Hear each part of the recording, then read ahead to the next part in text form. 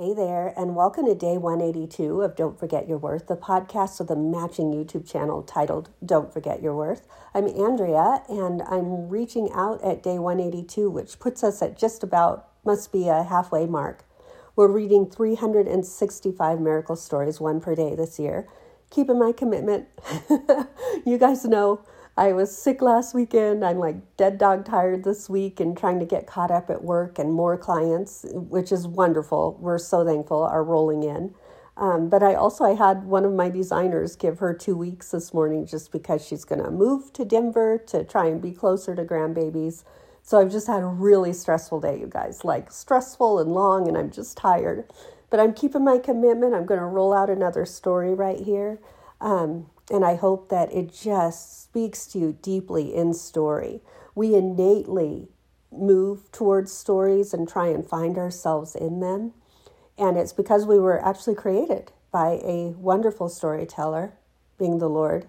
And the thing that he knew since the beginning and the end that would transcend all time is still the number one best-selling book right now, you guys, since the beginning. And still currently the case is the Bible, which is loaded with stories. So I just encourage each one of you to be sharing your stories. People find themselves in your stories and they find closer relationship with their identity and worth and who they are in Christ, if you will. So I encourage each one of you to do the same. That's all that I'm doing is just being a vessel so that you would realize that you truly are the miracle in these miracle stories. That you were created for a purpose and on purpose by someone that just loves you ridiculously much. So that's the biz, you know it.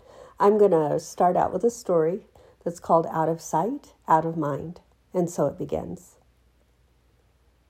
Well, it's just that if they aren't in front of me, I don't think about them is all. I think most men are like that. Out of sight, out of mind. Out of sight, out of mind. And my best blink, blink, and no, damn it all, not dreaming it, stands there at security with 20 pounds of court documents in one hand and 8 pounds of documents in the other.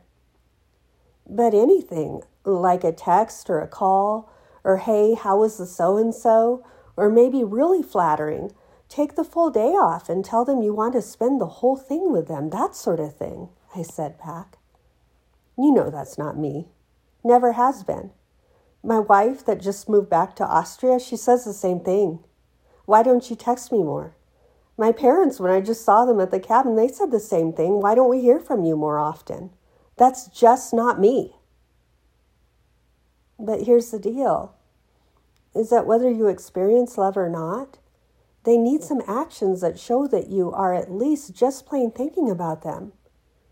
Otherwise, it makes my job even harder. Trying to please everybody when they tell me, Mama, we were just with him. I can't do this for you. I can't please them and please you at the same time right now. So I need your help in this. Well, I don't know what to tell you other than that's just not me. It won't happen. It's 3:30 in the morning and I am chained to the zigzags on the ugly comforter, hotel comforter, just waiting to rest in the dim lamplight. Oh, geez, you guys, I got that so wrong. It's 3:30 in the morning, and I am chained to the zigzags on the ugly hotel comforter, just wanting to rest in the dim lamplight. I can't. I want to, and I want to sleep, but the rest could be the difference between the win. Keep going. My highlighters and Post-its, stapler and calculator sit among piles of exhibits, and I'll realize there is just too much. Father God, how on earth did I ever get here? Ugly comforter, cheap carpeting, a lonely lamp, all preparing for an all-night fight. Meanwhile, families are vacationing, parties being held, cigarettes enjoyed by guests on the landing, and children rushing the hallways to the hotel pool. I walk by the smiling people and smile right big back, carrying my documents like a life preserver that can save my sweet family from drowning. What if they can't?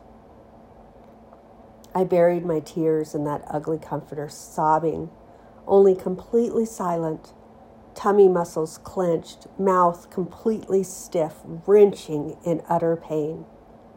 For the love, it's the middle of the night. Maybe, just maybe, if I can get this long old ugly cry out before morning, I will be all dried up and ready to go for court. I've got this. Just give me a 4 a.m. moment here. I'll be good in a minute. Okay, maybe 2 minutes. But my heart is broken. Father God, where is all of this pain coming from? Father God, what am I even fighting for? What if I can't get them what they want? What happens then? It's shame. I chose him. They didn't. Over and over. It's shame. Father, did I choose him or did you? Anybody who says that the Heavenly Father is the only daddy that they need needs to befriend a box of Cracker Jacks over me right now. I mean it. I know, it sounds so Christianly lovely, but it lives so lonely at the moment is all. And then it says, caution in capital letters with a colon, work in progress, brutally honest, give me time. I am mourning, I am healing, I am growing. Because there just is something about the in-person hug, Jesus. When my children are away from me, feel sorry for the dog. I hug his squishy little head off. I'm sure that if Griffin could speak, he would just be like, lady, enough, like no one to quit a good thing, right? I cannot not have that outlet to let all of that excess love overflow and spill out all over the place. Dakota is 6'5", and yet that young man, he knows to yield to his mama's kisses. They're just flat going to happen, so he knows to just sit back and take them. Incoming, And just as I just can't love, how is it that I can't help but love all ridiculous all over the place? How ironic would Father be that I would end up yoked to the furthest opposite extreme from me? Does extreme neglect breed a bleeding heart? Were you simply just creating your compassionate heart through pain? Jesus, does your biggest compassion come in our weeping? Jesus, did you plan all of this for me? For my children? For us? For you and me? Just because Jesus is loving all of the time doesn't mean that everything that he does feels loving at the time. He only sees an Alpha and Omega, beginning and end. It's you and I that live every day trying to interpret the what's going on middle. No Alpha, no Omega, just the unfair what the hell middle. That's what trust is, though. To worship a God that allows suffering and trials as a part of a larger, infinite, perfect plan. That right there in the middle is where we show him our trust, that we believe he is loving and good all of the time. All of the time. Sitting right smack dab in the pit where Jesus is like, I am the only one that could ever possibly get you out of there. But I need to hear your sugar words. The sugar words. The sugar words. The sugar words. I've had aggressive cancer before. I was pregnant. I needed healing. I know what those sugar words are, and they will surprise you. The sugar words are all over in the Bible, but only few will enter that gate. Do you know his sugar words?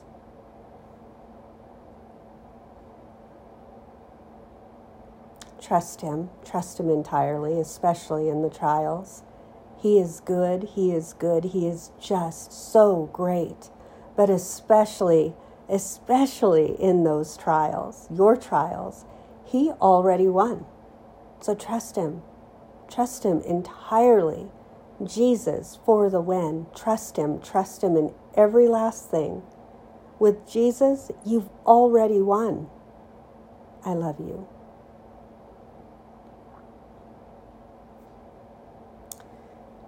There are scriptures here at the bottom, which I just adore. I'm going to read them to you. The first reference point reads, "Not only that, but we rejoice in our suffering, knowing that suffering produces endurance, and endurance produces character, and character produces hope, and hope does not put us to shame, because God's love has been poured into our hearts through the Holy Spirit, who has been given to us." That's from Romans 5, 3 through 5. "Consider it pure joy, my brothers and sisters, whenever you face trials of many kinds." And that's James 1, verse 2. "Blessed are the poor in spirit, blessed," from the Beatitudes found in Matthew 5. So there's so much miracle in here, if we can really kind of unpack it and peel it apart. But the thing is I don't want my miracles to be your miracles. Do you know what I mean? I want your miracles to be more personal with the Lord. Like, I can tell you easily, so many miracles have happened since I wrote this. It looks like I wrote this piece back in 2015.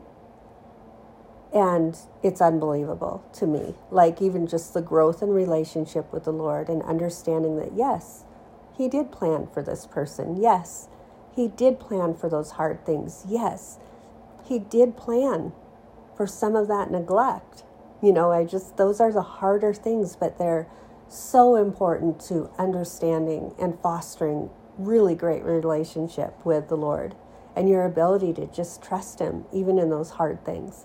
And so I want Him to just kind of speak into those spaces and places within your stories, that you might just find your value and worth there is so much greater than what we see here. It absolutely is so much greater. And if you saw that in those scriptures, it says hope does not put us to shame. It doesn't. That does not glorify the Lord. To glorify meaning to make famous. Hope does not put us to shame. And I love that to pieces because, of course, I still, like I say, the irony that I would have ended up with something so complete opposite. I'm just now learning about. I'm just coming into the influence of someone that's teaching me about polarization and depolarization and understanding the battle at hand between darkness and light is a very, very, very real thing. It's a very real thing. And so I'm still learning, you guys, I'm still learning and trying to understand.